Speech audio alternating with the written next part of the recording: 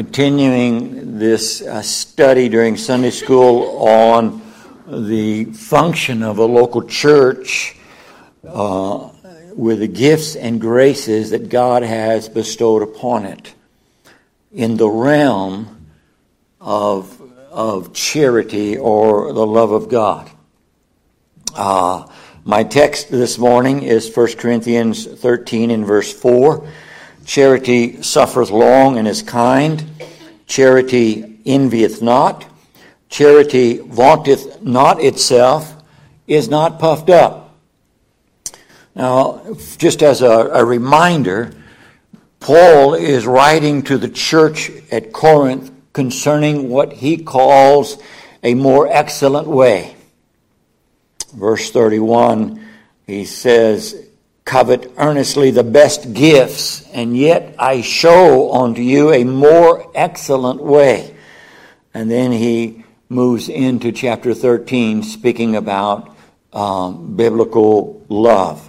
He teaches us in this chapter that all other gifts or graces or Christian activity, no matter how sincerely held, no matter how sincerely practiced, cannot replace a lack of love in the life of a child of God. In 1 Corinthians 13, Paul reveals love not as an emotion but as an action. Shows up in our life. He also teaches us that Christian love defines us as what?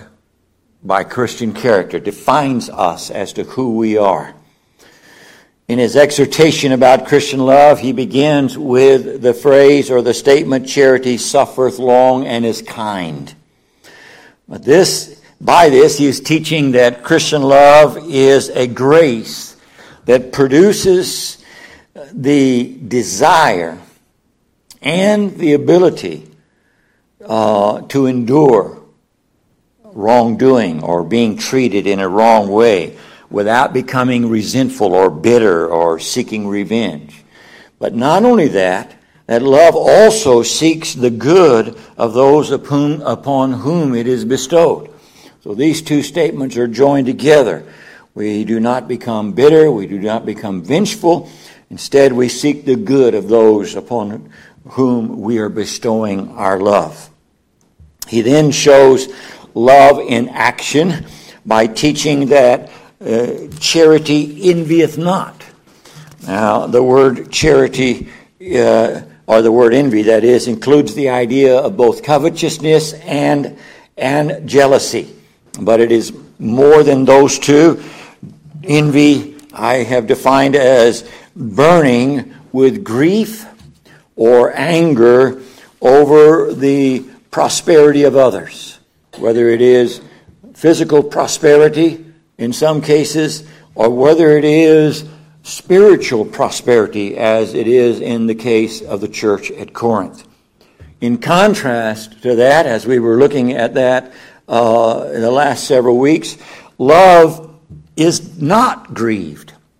It does not become angry at the prosperity of others or their position or their prominence that they hold in the assembly. Instead, it rejoices over their prosperity. It rejoices over their position.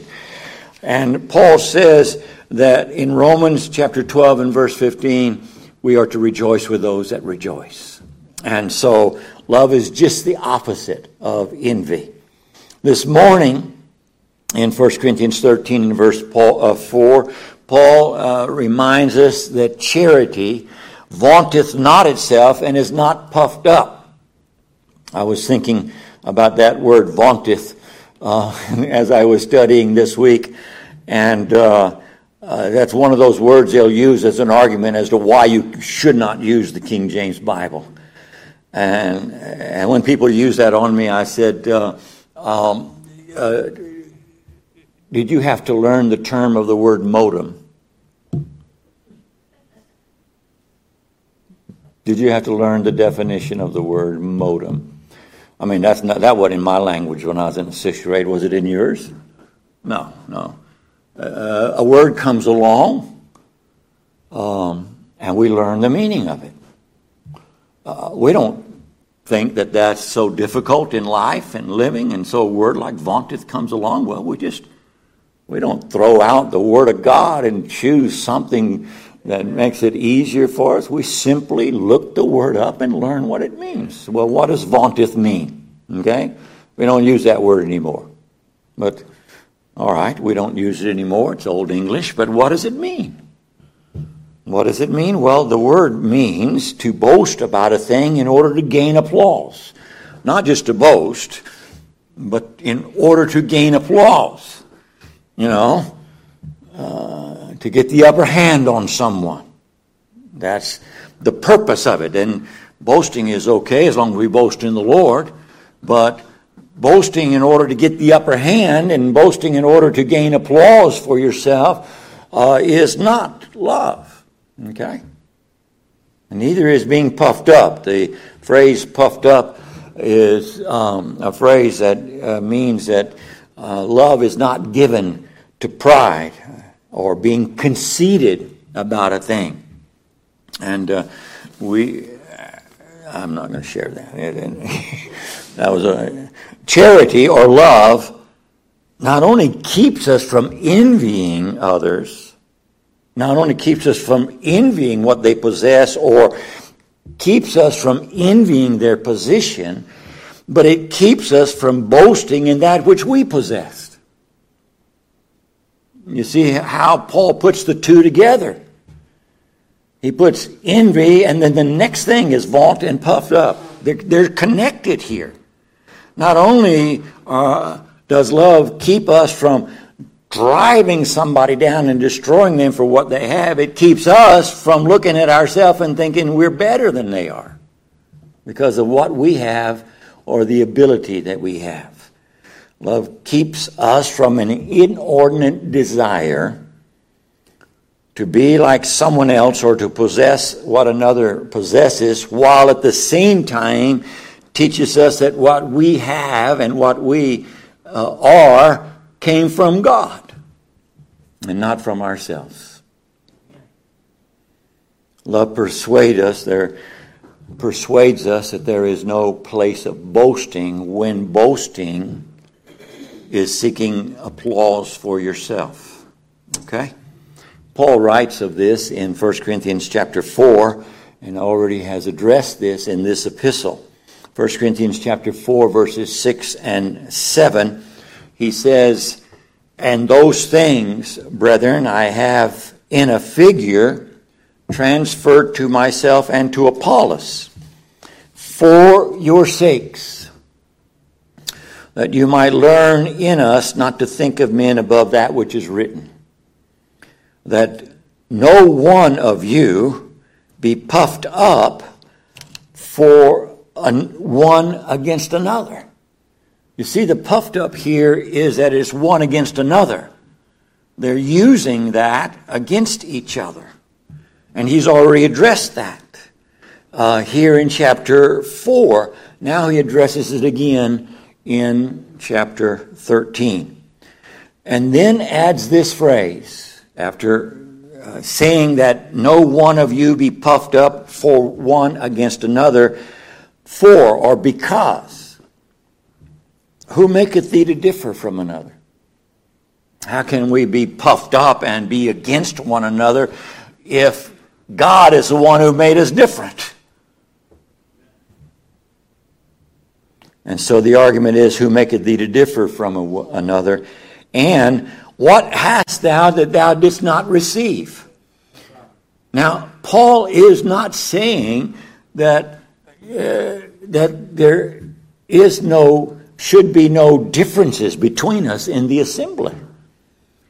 The very fact that God has given you something that has given him something that you haven't received indicates that there's differences.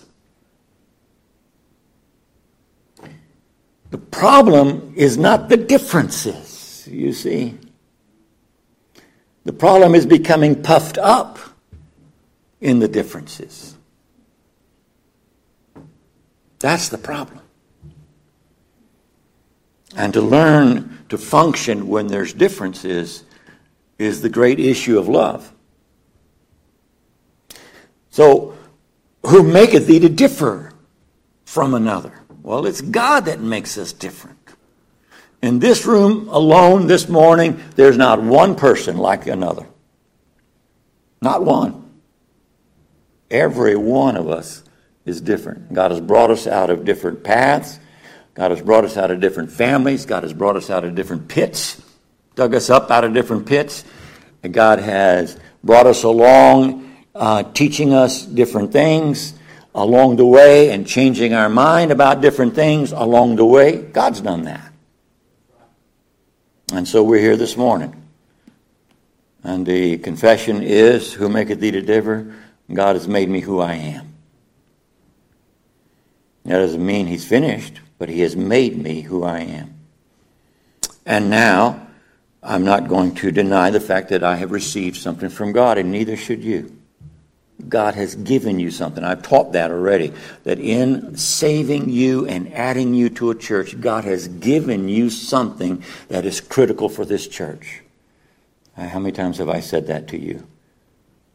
How many times have I tried to encourage you? You are necessary for this assembly.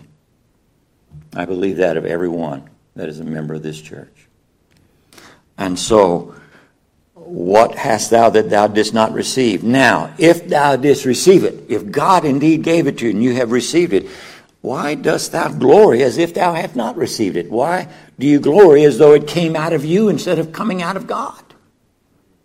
You see what he's dealing with here?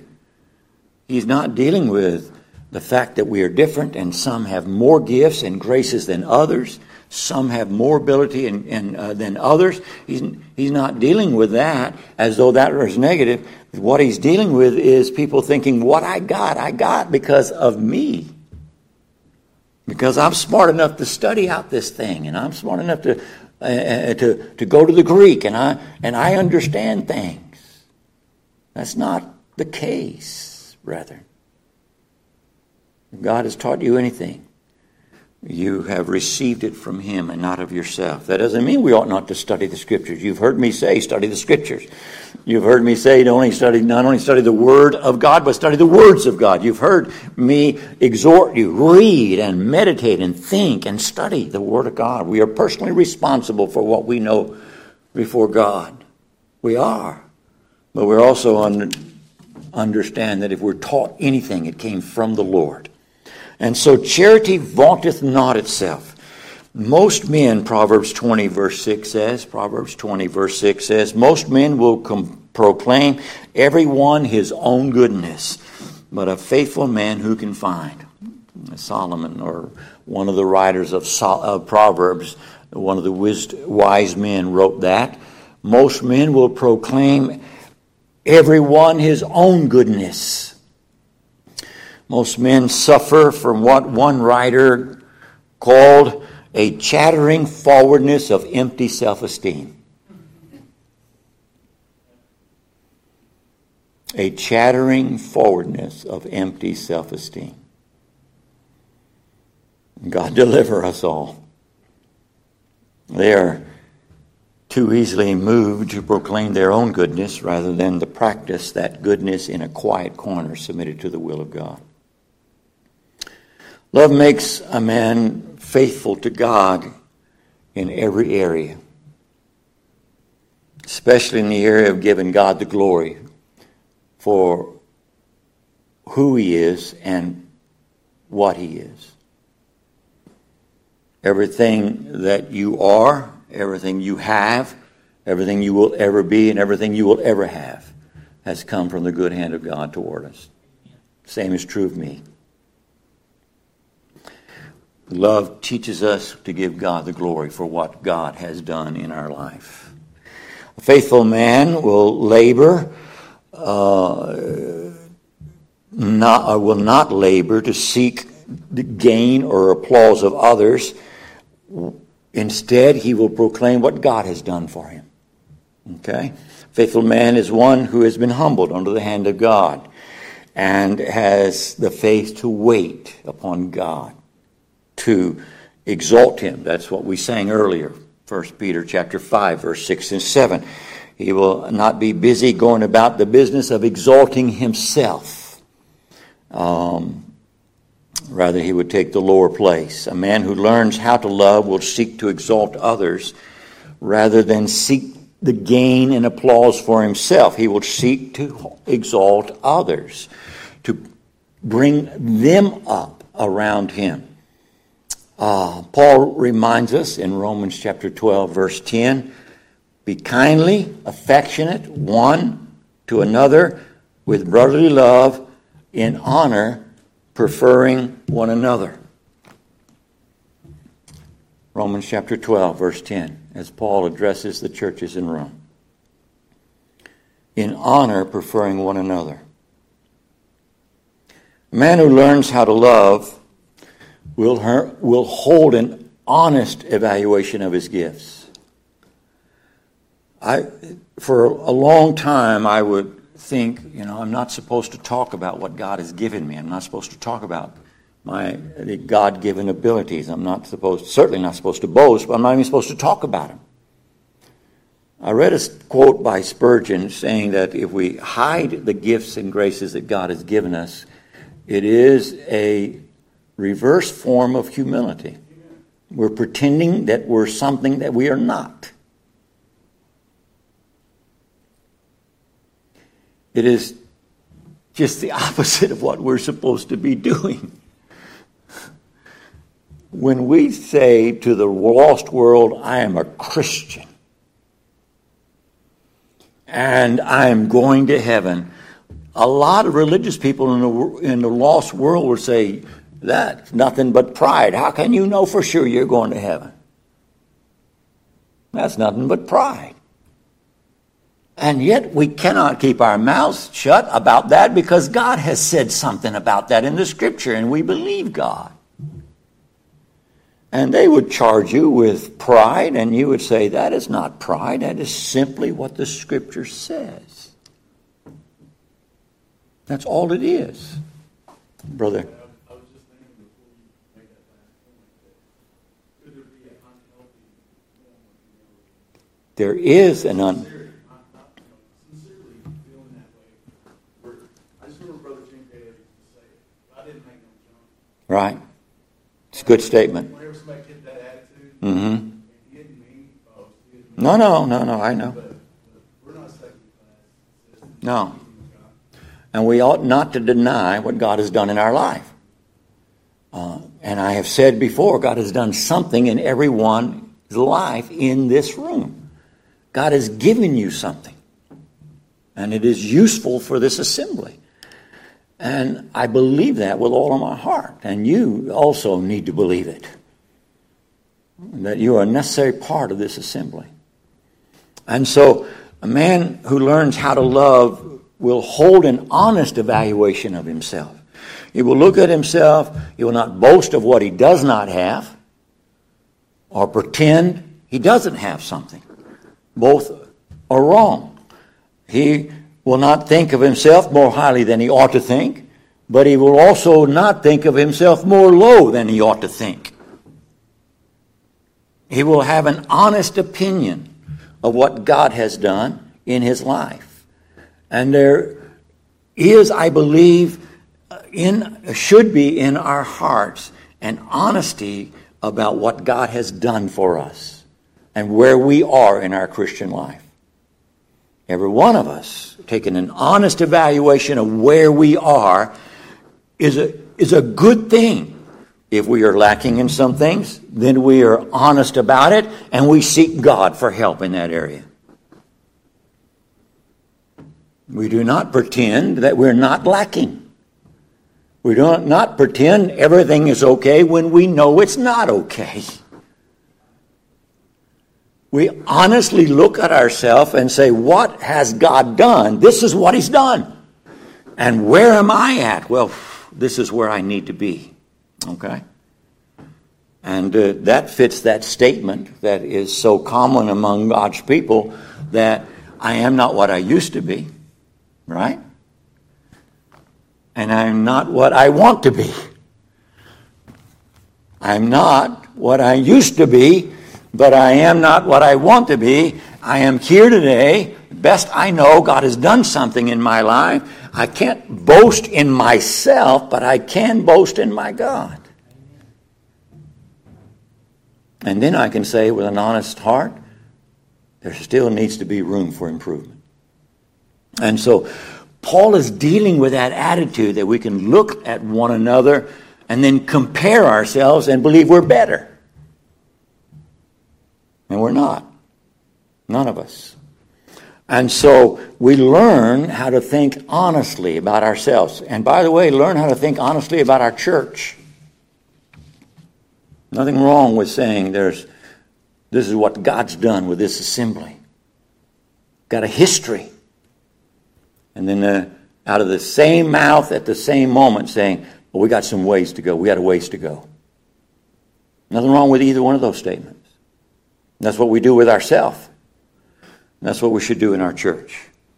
Paul says in Romans chapter 12, verse 3, if you're still over in Romans. Romans chapter 12, verse 3. Writing again to these churches in Rome, saying, for I say, through the grace given unto me, to every man that is among you, not to think of himself more highly than he ought to think, but to think soberly. You see?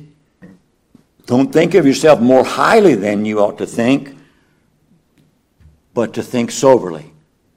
To be a sober-minded, thinking individual. It's interesting how often Paul uses the word sober with regard to the way we think for every group of Christians. Young men and young women are to be sober-minded.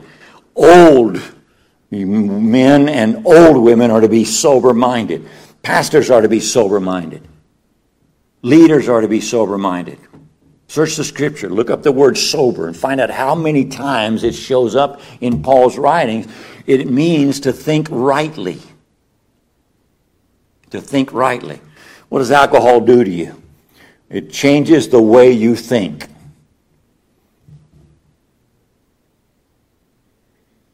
If you're sober-minded, though, you're thinking rightly. And that right thinking has to do with your mind being governed by the Word of God. That not to think of himself more highly than he ought to think, instead, or but, to think soberly. And notice the next words that follow. According as God hath dealt to every man a measure of faith. Sober-minded thinking looks at my brother and my sister and says, God has given them something. And they are useful in this assembly. Sober-minded thinking doesn't leave anybody out. A man who is full of himself will be prone to self-esteem and vainglory. I've already talked on vainglory before, but I want to define it again. Vainglory is that seeking of glory for yourself or who you are or what you've done. Okay? It is vain. It's useless. Vainglory develops when a person glories in that which he thinks he has or what he thinks he has done and begins to brag about it. We may seek to be honest with ourselves and our abilities, but we will also seek to make sure others are honored among us and God is glorified in the whole thing. We can be honest with what God has done, but at the same time we're honoring others and giving God the glory for the whole. Paul in Philippians 2 says, verse 3, Philippians 2:3 says, let nothing be done through strife or vainglory, but in lowliness of mind let each esteem other better than themselves. The only way we're going to esteem others better than ourselves is if we're able to look at each other and see what God has done in our lives and respect that. Everyone. Charity is not puffed up. It is not proudly lifted up or conceited, as the phrase means. Pride may be defined as an undue estimate of yourself. I've already been dealing with an honest evaluation of yourself. So pride is defined as an undue estimate of yourself. It is in its outward form, it produces a conceited boasting, which comes from an inordinate desire for the esteem of others, vainglory, the inordinate desire of the esteem of others. I have heard men and say, if it weren't for me, this church wouldn't still be here. Well, I beg to differ.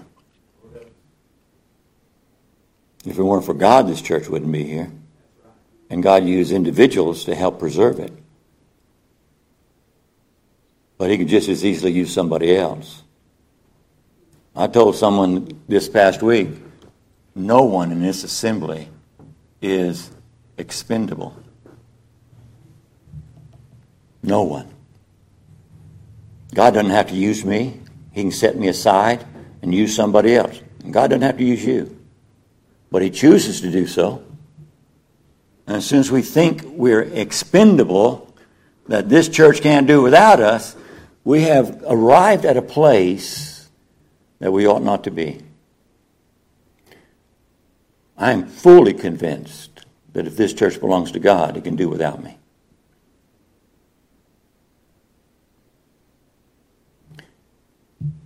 In the meantime, God chooses to use me.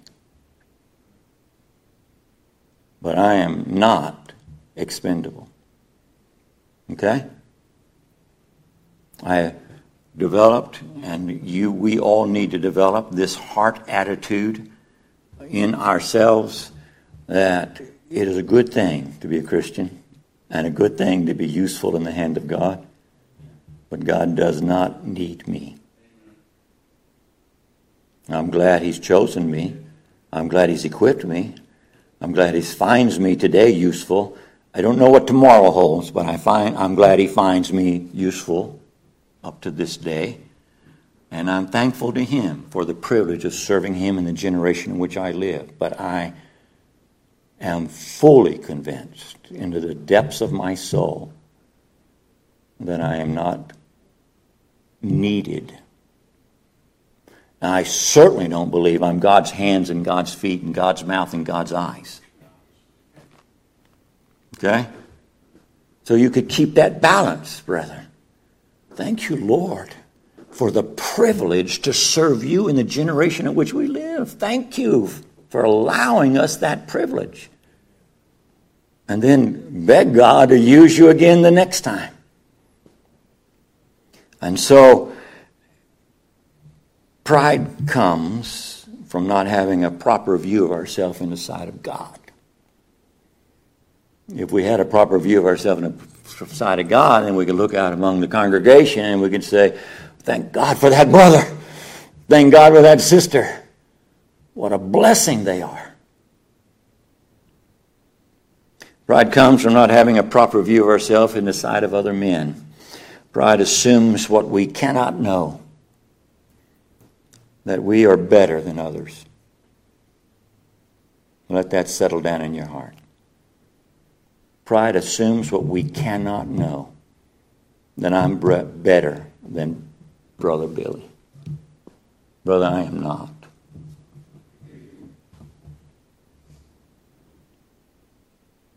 Pride tends to hold others in contempt by setting ourselves in a position where we are the final authority. Pride often disregards the feelings and opinions of others. I have said to you that I believe that every voice in this assembly is important. Every voice. Not just the voice of the men, but every member in this church is important. Every member in this church is important to me. And I listen to my sisters. Oh, Brother Pat, you're being led by women. No. But I love my sisters and I respect them. And I'm going to listen to what they have to say. Because they are an integral part of this assembly. Critical to the function of this assembly. And as their pastor, I have their ear. They have my ear. You understand what I just got through saying? How I just turned that thing around without thinking about it? They have my ear, as does every man in this assembly. And by the way, if there's any children that are saved, they got my ear too.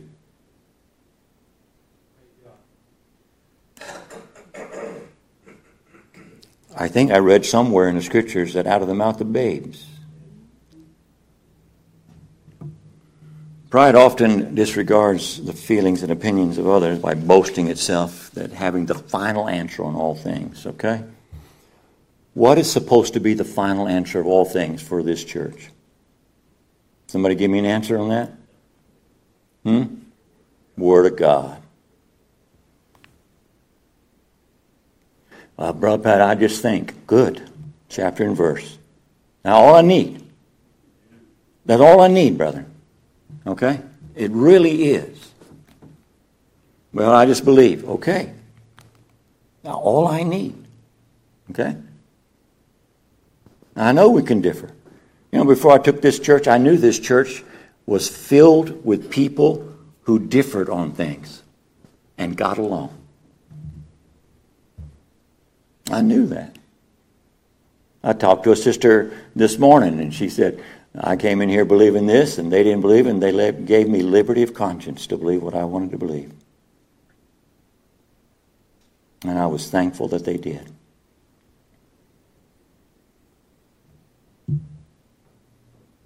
The final authority, brethren, is the Scripture. Okay? Is Scripture. Pride robs God of the glory due unto Him. His name, His grace, His gifts. Everything about the local church should be focused on what God's done in the individual member of this church. Everything about it. Not about what I've done, but what God has done with the whole assembly. I believe that. Everybody with their own place, everybody with their own ability. God, the Lord Jesus Christ, as head of the church. Someone has said, pride says I'm the end of all excellency, and no one measures up to me. Huh? Who's the only one who can make that statement? God.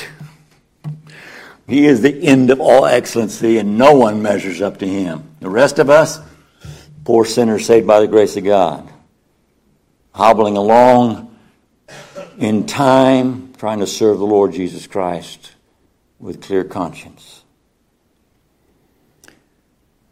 Charity corrects both pride and vainglory. It corrects pride by producing humility in the heart. It corrects vainglory by producing a certain modesty of living. Love not only makes a man humble, but it makes him modest thinking. Thinks rightly about himself. The difference between humility and modesty is this. Humility is a grace in the heart. God works it in us. Modesty is an action of life. God also works that in us, but it is an action of life. Modesty causes a man to act the right way with a full knowledge of who he is before the Lord.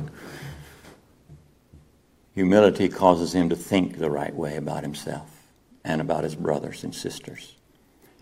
Love does not vaunt itself and is not puffed up. God help us as a church to take those words and meditate on them in the week before us. All right? Father, I pray that you'd be pleased to bless your word this morning.